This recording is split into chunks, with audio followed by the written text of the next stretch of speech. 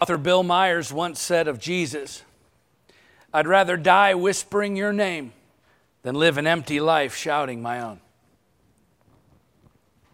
Long before he wrote his letter to the church in Rome, long before his great missionary journeys, long before he planted churches across the Mediterranean world, in fact, long before his conversion to Christianity in the first century, Saul of Tarsus, of course later known as the Apostle Paul, he was well known at the time for his impressive education, having studied under the great Rabbi Gamaliel. He was also a powerfully influential Pharisee and held the coveted status of Roman citizen.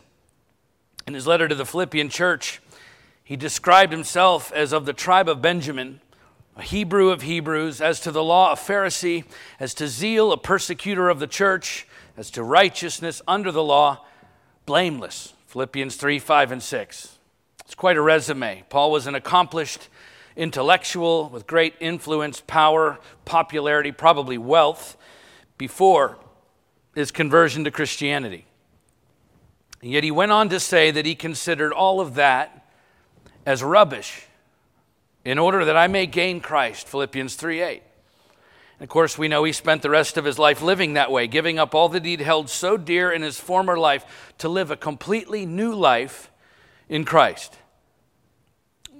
But why? I mean, you can understand someone who has nothing, someone coming from a place of destitution, someone going without, facing great need, turning to Jesus. But why would a man who had everything a man could ever want throw it all away to follow Jesus?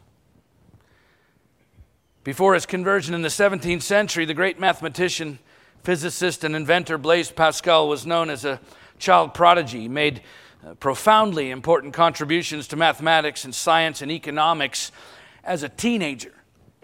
And yet after converting to Christianity, he abandoned mathematics and physics, instead writing and speaking extensively on biblical theology. And in doing so, he took on the religious establishment, defying the doctrines and practices of Pope Alexander VII and infuriating the king himself. In fact, Pascal's writings were so controversial at the time that King Louis XIV ordered them shredded and burned.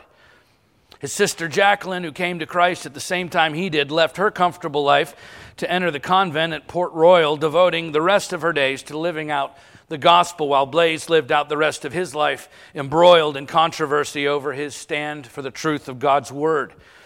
And having given away his own home to a poor family, Pascal died in relative poverty. In his last literary work, he wrote, "For after all, what is man in nature?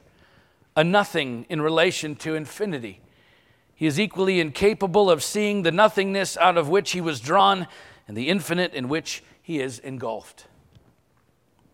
Why would a man with such promise and prestige at such an early age throw it all away to follow Jesus? Before his conversion to Christianity, Charles Thomas Studd was a famous 19th century English cricketer. He was a well-known athlete who came to Christ, giving up wealth and fame to live a meager life as a missionary. Against his family's vehement protests and giving up a massive inheritance, he moved to China, where he eventually married another missionary, Priscilla Livingstone Stewart, and together they served in China and India, and then, of course, later alone, Charles served in Africa. He said this, "I know that cricket would not last, and honor would not last. Nothing in this world would last, but it was worthwhile living for the world to come." Peculiar. Why would a man with such fame and success and respect throw all of it away to follow Jesus? Perhaps Pascal said it best when he said, "The gospel to me is simply irresistible." You see, throughout history, there have been men and women who have given up, completely sworn off fame and wealth and power and influence and material success, everything you could ever possibly want in this life, to follow Jesus Christ instead. Why would they do that? Well, it's because for them, being alive in Christ exceeded any other life you could ever hope to live, even the very best this world had to offer. Many of them knew firsthand what that was, yet it was no comparison to what the gospel had to offer, and therefore it shaped the rest of their lives. It was the revelation that although once dead in their trespasses and sin, they were now alive in Christ that informed not just their outlook on eternity, but their daily lives as well. It was the deciding factor in how they spent their time and who they spent it with. It determined how they spent their money and what they spent it on. It directed them to go to particular places and share that new life with particular people. It informed every aspect of their lives every day. Because their newfound life in Christ was the center of their universe. For them, it was everything, which meant everything else came second. Everything else in their lives had to bow in reverence to the preeminence of the gospel because they were alive in a way they never had been before, and it changed them. It changed everything about them. In fact, it had to for them then. And the truth is, well, it has to for us today as well. Because we are all, every one of us, we are affected by this gospel story. Whether you want to be or not, whether you believe you are or not, or realize it or not, the effects of this ancient story affect every human being one way or another, as Paul explains in his letter to the church at Rome, as we're going to see as we continue to work our way through Romans. And so, look, as we look at these ancient stories together and the Christians who lived them, right, men and women who willingly, eagerly gave up fame and wealth and power and influence and material success, everything you could ever want in this life, to follow Jesus Christ instead. As natural as it can be to ask the question, why would they do that? Maybe the better question is for us to ask, why don't we? Is the gospel preeminent in your life? Or is it just a part of your life? Because as we pick the story back up where we left off last time, where Paul discussed the reconciling work of Jesus Christ, he now begins to show us what the implications of that reconciling work are, what it truly means to be alive in Christ, and why that should be the center of your universe, shaping and informing every aspect of your life. So let's jump back into the story together where we left off last time, Romans chapter 5. And we'll pick it up where we left off at verse 12 and read through verse 21. So Romans 5, verses 12 through 21. Therefore, just as sin came into the world through one man, and death through sin, and so death spread to all men because all sinned. For sin indeed was in the world before the law was given, but sin is not counted where there is no law. Yet death reigned from Adam to Moses, even over those whose sinning was not like the transgression of Adam, who was a type of the one who was to come. But the free gift is not like the trespass, for if many died through one man's trespass, much more have the grace of God and the free gift by the grace of that one man Jesus Christ abounded for many.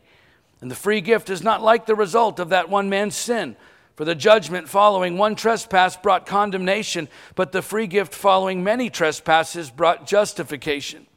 For if because of one man's trespass death reigned through that one man, much more will those who receive the abundance of grace and the free gift of righteousness reign in life through the one man, Jesus Christ.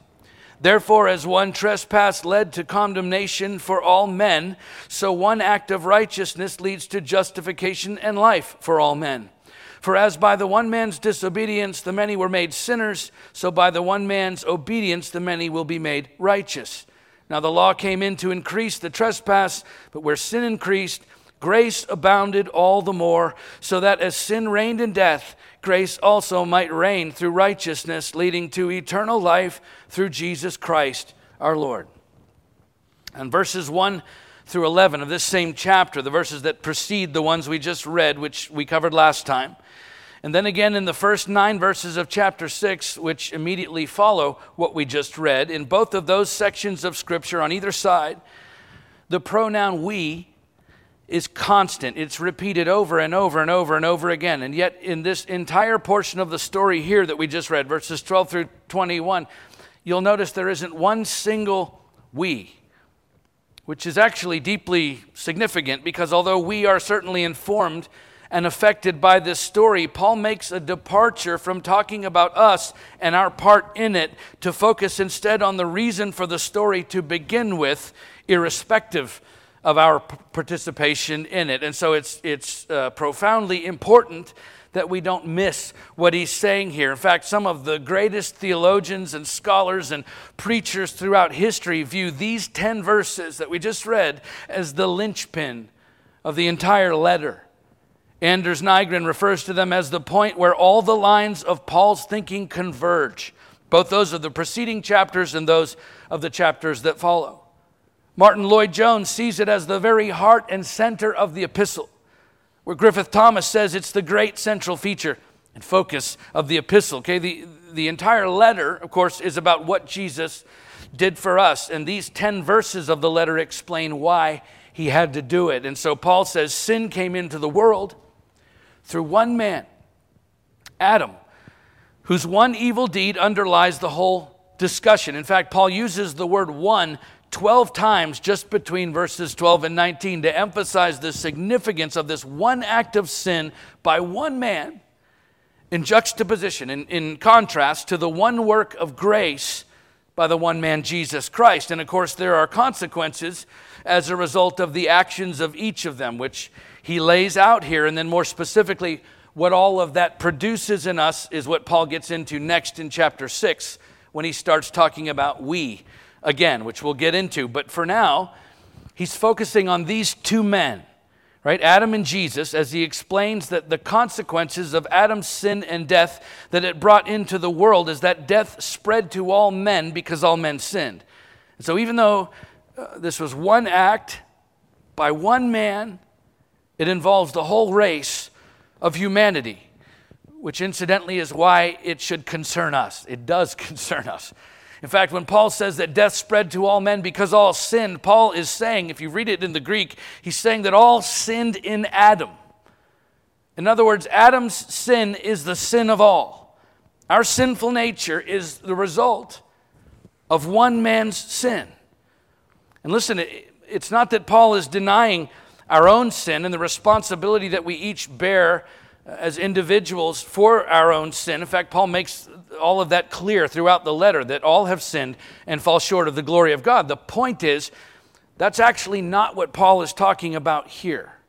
And again, it matters that we understand this because it puts what Jesus did and our need for what Jesus did into its proper perspective. And so again, Paul says, although Adam was just one man, committing one sinful act, that one act by that one man spread to all of humanity, everyone who would ever come after him. Adam's sin is the sin of all, which means we, you and I, are guilty of sin because Adam sinned. Period. This is the doctrine of original sin, which isn't very popular today in our hyper-individualistic society. This idea that even if you never sinned, listen, if you never sinned in your entire life, if you never committed a sin, you still cannot get to God without Jesus Christ. Why? Because the whole world is under the wrath of God without Christ because of Adam's sin. Original sin. Is that fair? No. No, it's not fair. In our culture, we only want to have to answer for ourselves and what we've done. But listen, Paul is clear, because of what one man did, because of the sin of Adam, the entire world was now subject to the wrath of God before any of us were even born. Of course, by the way, the "it's not fair" argument that many people use to reject the doctrine of original sin gets thrown out the window precisely because all have sinned and fall short of the glory of God. Just as the first century Jewish rabbinical text, 2nd Baruch, says, I love this quote, each of us has been the Adam of his own soul. Right? But the point remains. The point that Paul is making here, the fact that we are born into sin because of what Adam did, not because of something you did in the womb, right? Unless you're a twin and you punched your brother or something. It's not because you cried when you were born. No, you were born into sin because of the sin of one man. And so if no one had ever sinned after Adam, right? Paul We just read that Paul said he was blameless under the law. He couldn't get to God without Jesus. Right? If no one had ever sinned after Adam, we would still be guilty through Adam's sin, and the world would still need saving. Do you understand that? Therefore, because of one man, all are guilty. Verse 12, sin came into the world through one man. Verse 15, many died through one man's trespass. Verse 16, the judgment following one trespass brought condemnation. Verse 17, because of one man's trespass, death reigned through that one man. Verse 18, one trespass led to condemnation for all men. Let me just read that one again. One trespass led to condemnation for all men. Verse 19, by the one man's disobedience, the many were made sinners. Was he fair or not? Adam's sin involved us all in a crisis of sin and death from which there is no escape other than Jesus Christ. A good friend of mine said to me just the other day, when I get to heaven, I've got some things to say to Adam. Now look, as bad as all of this is, for every condemning result of the action by the sin of one man, Adam, listed in these verses, there is a counteraction that brings salvation from the wrath of God by the one man, Jesus. And so throughout this whole passage, what Adam did and what Christ did are steadily held over against each other in stark contrast. And that is the whole point. As Paul explains, now the law came in to increase the trespass, but where sin increased, grace abounded all the more, so that as sin reigned in death, grace also might reign through righteousness, leading to eternal life through Jesus Christ our Lord. Not through your perfect behavior under the law. This is the whole point, to draw our attention to the work of Adam that brings condemnation and the work of Christ that brings salvation. It's also why Paul removes us from the equation in these 10 verses. This is why there's no we mentioned in these 10 verses, to take our focus for 1 second off of ourselves and what we do, and instead put it onto Jesus and what he does, to show us that we cannot do one single thing to earn our way to God. No, because of what Adam did, all, he says, are guilty. So that now, no matter how good you may ever try to live your life, you are as guilty before God as the worst sinner among us. And yet at the same time, because of what Jesus did, listen, all the sins of all the people who ever exist throughout all of time are washed away for those who turn to Christ. All because of the one act of the one man, Jesus Christ. Now all can be saved from the wrath of God that we are all born under. And again, that's why we're not the focus of this part of the story, because there's nothing we can do. Listen, there is nothing we can do to undo the work of Adam. Only the work of Christ can do that in us. 19th century British missionary to China, Hudson Taylor, said, I used to ask God to help me. Then I asked if I might help him to do his work through me. So now as Paul continues, he comes back to the we part of the story. And remember, he's writing this letter to the church, those who've passed from Adam's death into a new life in Christ. Let's keep reading. Chapter 6, verses 1 through 4. What shall we say then? Are we to continue in sin that grace may abound? By no means. How can we who died to sin still live in it? Do you not know that all of us who have been baptized into Christ Jesus were baptized into his death? We were buried, therefore, with him by baptism into death, in order that just as Christ was raised from the dead by the glory of the Father, we too might walk in newness of life. When Paul says, what shall we say then? Are we to continue in sin that grace may abound? He's likely responding here to a question that was being regularly posed at the time by the religious Jews, and it was probably making its way into the church. Those who would routinely try to make the case that this gospel of grace actually would lead people to keep on sinning against God. Why? so that grace may abound. And so Paul soundly refutes that argument by saying, do you not know that all of us who have been baptized into Christ Jesus were baptized into his death? In other words, if you're alive in Christ, you're dead to sin, which he makes even more clear in the verses that follow. And so even though we were born into sin, into a hopeless future because of the work of one man, Adam, Paul says through the work of the one man, Jesus Christ, you can actually have a new life. Not an improved life. Not a better version of the old life, but a brand new life in Christ, as Paul explains again in his letter to the church at Corinth. He says, if anyone is in Christ, he's a new creation. The old has passed away. The old has passed away. The old has passed away. Okay, everybody watching online, the old has passed away. Behold, the new has come. 2 Corinthians 5:17. In case you're wondering, that's the RIV, the Rucci-inspired version. The reason I repeat that one phrase often is because that's the part I think we have the most trouble with.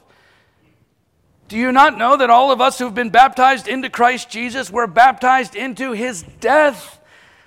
Paul's simply echoing the words of Jesus here, by the way, who said, if anyone would come after me, let him deny himself, take up his cross daily, and follow me. Luke 9:23. The cross, of course, being the ultimate instrument of death, in this case, death to self. Jesus was saying, look, if you're going to follow me, you got to let the old man go. You must die to yourself every single day, each day anew. And yet, in the very next verse, he goes on to say, whoever loses his life, by the way, for my sake, will save it. In other words, you're not just dying to yourself, you're also raised with Christ into what? A whole new life. As again, Paul echoes here in Romans, we were buried therefore with him by baptism into death, in order that, just as Christ was raised from the dead by the glory of the Father, we too, just like him, might walk in newness of life. We might have a new life. This is profoundly good news, and yet the problem for many of us is we want the new life without having to die to the old one. And so even though we do have a completely new life in Christ, if you are truly a Christ follower, you have a completely new life in Christ. Yet sometimes we behave as if we don't. By the way, if that convicts you, just know that it convicted me first. I'm preaching to myself here. I'm in the process of building a new home. Now look, if you ever want to find out how patient and compassionate and Christ-like you actually are, just try investing most of your life savings into thousands of pieces of raw material and then turn those materials into a custom home with the help of a bunch of people who don't care nearly as much about that home as you do while you're giving them the rest of your life savings. There are days when I wonder if I'm really even saved or not, because it's not always clear based on my behavior. Thankfully, my salvation isn't based on my work. It's based on his. And of course, our new life in Christ goes far beyond just a new behavior anyway, as we find all throughout the New Testament. Once we're made new in Christ, of course, our behavior should change. But it's not just about behavioral modification. It's about total transformation. It's about a whole new identity. We are no longer the people we used to be. Once you're alive in Christ, Paul says, we too might walk in newness of life. This is how he says it to the church at Colossae. You've put off the old self with its practices and have put on the new self, which is being renewed in knowledge after the image of its creator. Here there is not Greek or Jew, circumcised and uncircumcised, barbarian, Scythian, slave, free, but Christ is all and in all. Colossians 3:9-11. Now, just remember, the church in Rome was as diverse as any other, as Paul already addresses earlier in the letter. And yet, to be honest, I'm not sure we can fully get our minds around what Paul is saying here, because I'm not sure we have a context today that compares to the one he was writing in then. I mean, we think our culture, our country is divided today. Listen, the first century world was deeply divided socially, culturally, politically, religiously, really in ways we can't even imagine. Okay, when Paul says there is not Greek and Jew, circumcised and uncircumcised, barbarian, Scythian, slave, free, but Christ is all and in all. What he's talking about is the loss of all identity outside of Jesus Christ. Okay, as believers and followers of Christ, outside of him, we have no other identity separate from one another. And the way he says it, by the way, couldn't be any more extreme. It's one thing to say there's not Greek or Jew, slave or free. I mean, that in and of itself was intensely provocative of a statement to make to a first century group of Gentiles and Jews in the church who he's writing to, among others. But Paul throws the Scythians in the mix just for fun. Okay, the Scythians were a people group located along the northern coast of the Black Sea. To the Greeks, the Scythians were a violent, uneducated, uncivilized, altogether inferior people. They were considered the lowest of the low, and the Jews thought no better of them. In fact, in the third and fourth books of the Maccabees, which were written in between the Old and New Testaments, somewhere around the end of the first century BC and the beginning of the first century AD, the Scythians were described as the most cruel of warriors who tore the scalps off of their prisoners with their fingernails. It also says they would mix wine with their own blood before battle and then dip their weapons in it before drinking it. According to the Greek historian Herodotus, all the way back in the 5th century BC, the Scythian warriors would drink the blood of the first man they killed in battle and then collect the heads and scalps of their victims for trophies and then sew their scalps and skins together to make cloaks for themselves and quivers for their arrows. These people were as bad as it gets. And here's Paul, the apostle, saying, if you're a Christian, there's no longer any distinction between Jews and Gentiles, slaves and free. Oh, hey, and by the way, Scythians too. What? Paul? Have you seen what they do? Do you understand where they come from? Do you know what they're guilty of? How can that possibly be? Well, it's because all of us who have been baptized into Christ Jesus were baptized into his death. All of us who turn to Christ, no matter where we come from, what we've done, or who we used to be. Paul says we were buried, therefore, with him by baptism into death, in order that just as Christ was raised from the dead by the glory of the Father, we too, including the Scythians, might walk in newness of life. When you're alive in Christ, the old man, your former self, has died, and you have a new life, regardless of your old life. Again, chapter 5, verse 15, for if many died through one man's trespass, much more have the grace of God and the free gift by the grace of that one man, Jesus Christ, abounded for many. Verse 16, for the judgment following one trespass brought condemnation, but the free gift following many trespasses brought justification. Verse 17, for if because of one man's trespass death reigned through that one man, much more will those who receive the abundance of grace and the free gift of righteousness reign in life through the one man, Jesus Christ. Verse 18, therefore as one trespass led to condemnation for all men, so one act of righteousness leads to justification and life for all men, even the Scythians. Verse 19, for as by the one man's disobedience the many were made sinners, so by the one man's obedience the many will be made righteous. Verse 20, now the law came in to increase the trespass, but where sin increased, grace abounded all the more, so that as sin reigned in death, grace also might reign through righteousness, leading to eternal life through Jesus Christ. Do you understand what this means? Honestly, do you get this? It means that no matter who you are, where you come from, what you've done, or how bad your life may seem to be, when you turn your life over to Jesus Christ, you are given a new life in him regardless of your old life. And when you put on that new self, you have a new identity. You're no longer who you used to be. You have a new purpose. You have a new name. You have a new home. You have a new family. You are now someone wholly different from the person you once were. And so Paul simply says, hey, act like it. How can we who died to sin still live in it? If you've been made alive in Christ, you don't have to earn that new life in Him. You simply have to embrace what is already yours and assume your new identity in Him. And listen, whether you feel worthy of it or not is not the point, because in case you didn't know, not one of us is worthy of our new life in Christ. That's His free gift to us. Why? Because of His work, not ours. The 19th century English scholar J. Vaughan, one of my favorites, he said, Christ is the sufficiency and the satisfaction of life. Ask the years that are gone. Take counsel of the past. What is satisfaction? Where has desire rested? When has ambition had enough? It has pleased God to treasure up all that man really wants in one treasury, the Lord Jesus Christ. And accepting there no man since the foundation of this world ever found it. He fills all things. He must fill your hearts. You will date your peace, your first true peace, to that day when you could say of Christ, He is all and in all to me. Let's finish our story for today, verses 5 through 11.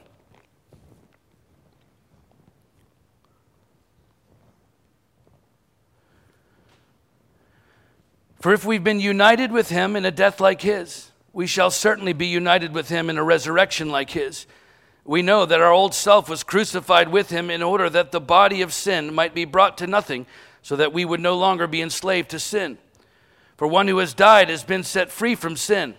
Now, if we've died with Christ, we believe that we will also live with Him. We know that Christ, being raised from the dead, will never die again. Death no longer has dominion over Him. For the death He died to sin once for all, but the life He lives to God. So you also must consider yourselves dead to sin and alive to God in Christ Jesus.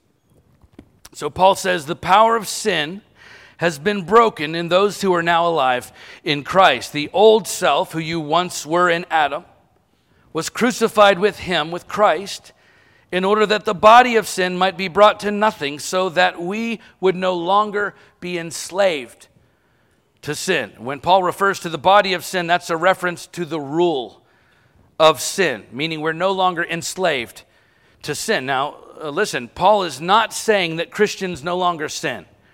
No, he's saying the tyranny, the domination, the rule of sin in our lives has been defeated so that we're no longer imprisoned by sin against our will. So there is still sin in our lives, of course. I mean, we all know that there is.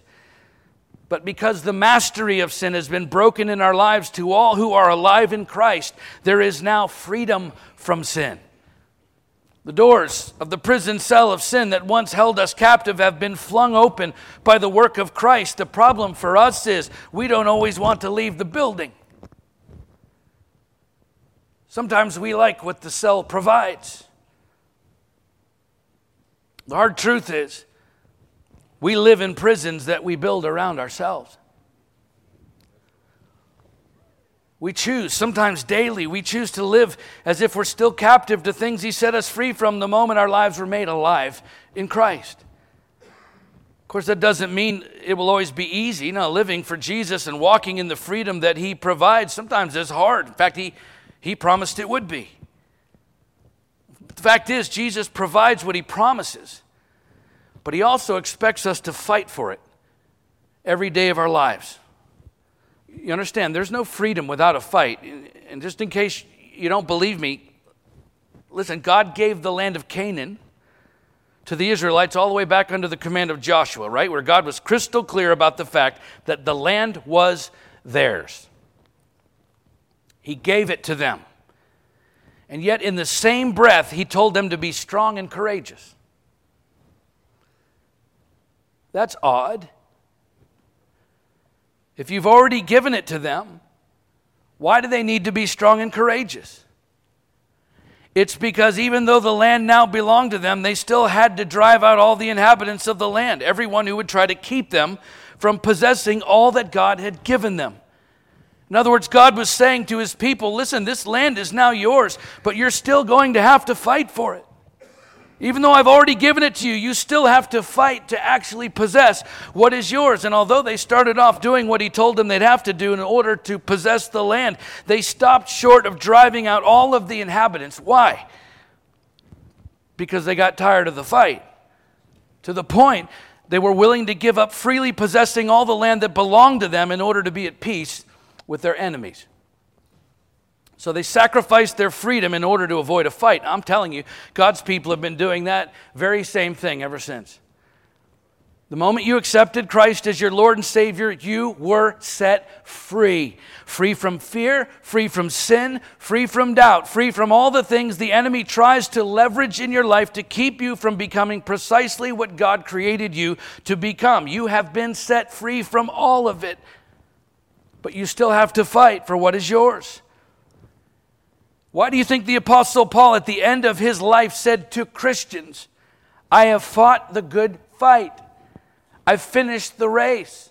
I've kept the faith, 2 Timothy 4:7. Why did he say to Christians, put on the whole armor of God that you may be able to stand against the schemes of the devil, Ephesians 6:11. Why did he say to Christians, we do not wrestle against flesh and blood, but against the rulers, against the authorities, against the cosmic powers over this present darkness, against the spiritual forces of evil in the heavenly places, Ephesians 6:12. I'll tell you why he said those things to Christians, because we are at war. The moment you were born, the enemy declared war on your soul. And even though Jesus secured your freedom once and for all through his atoning death and resurrection, make no mistake about it, you can still willingly choose to subject yourself to fear and sin and doubt. Not because Jesus didn't provide freedom for you from all of that, but because you're not willing to fight for what is already yours. Why do we do that? It's because we get tired of the fight. We get tired of the fight to the point we'd rather be at peace with the enemy than to have to fight for the freedom that Christ has given us. And as a result, this world is full of Christians who live their lives racked with fear and sin and doubt. Because we're more afraid of what the enemy might do to us then we're hungry for what God wants to do through us if we would just fight for what he's already given us. So look, if you feel like you're continually gripped with fear or shackled by sin or overcome with doubt, well, the first thing you need to understand is if you are truly in Christ, he has already set you free from every fear, every sin, and every doubt the enemy will ever try to assault you with. But if you're going to walk in that freedom every day of your life, then you're going to have to fight for it. Because the moment you begin to take possession of what is rightfully yours, that is the moment the enemy is going to come at you with everything he's got. Which means you have a decision to make. What's more important to you, peace with the enemy or freedom from everything he tries to control you with? And I'll just tell you, it's one or the other. Because you cannot have both. If you want to walk in all the freedom Christ has already provided for you, then you're going to have to fight for it, which means dying to self, leaving the old man behind and walking in the new life that only he can provide. For the death he died to sin once for all. But the life he lives to God. Why? So you also must consider yourselves dead to sin and alive to God in Christ Jesus. Author Christine Caine said, being set free and walking in freedom are not the same. The first was done for us by Jesus, but the second we must choose to do ourselves in his strength and by his grace. Okay, look. Any limitations you may be experiencing in your life today, if you're a Christian, it's important that you understand it's not because you are helpless or hopeless. You get this, right? You're not a victim. If you're a Christian, you're not a victim. Because once you're alive in Christ, he says you're a victor. In fact, as Christians, we're called a lot of things in his word. Beloved brothers and sisters, children of God, a chosen race, a royal priesthood, a holy nation, the body of Christ, the people of God, friends of God. How about this one? More than conquerors. We're called by many names in God's word, but the one thing we are never called is victim. Despite what you may think, you're not a victim. You're not a victim of your past. You're not, because you've been given a new life in Christ, which means your past and any influence that may have ever had over you is long dead and gone. It also means you're no longer a victim to sin. You've been set free from sin. The prison doors have been opened, and so all that's left is to fight for what's already yours every day, to fight for the freedom you have as a new creation in Christ. And the way you do that is by removing yourself day by day. And listen, some days you have to fight to do it. You remove yourself from the center of your own story, just like Paul does in his story, until Jesus and nothing else fills that void, until he becomes the center of your universe, preeminent over every other thing in your life, until you see him in every decision, in every action, in every conversation, in every purpose, until your past no longer holds you back and this world no longer holds you down. Why? Because you are dead to sin and alive in Christ. Let's pray.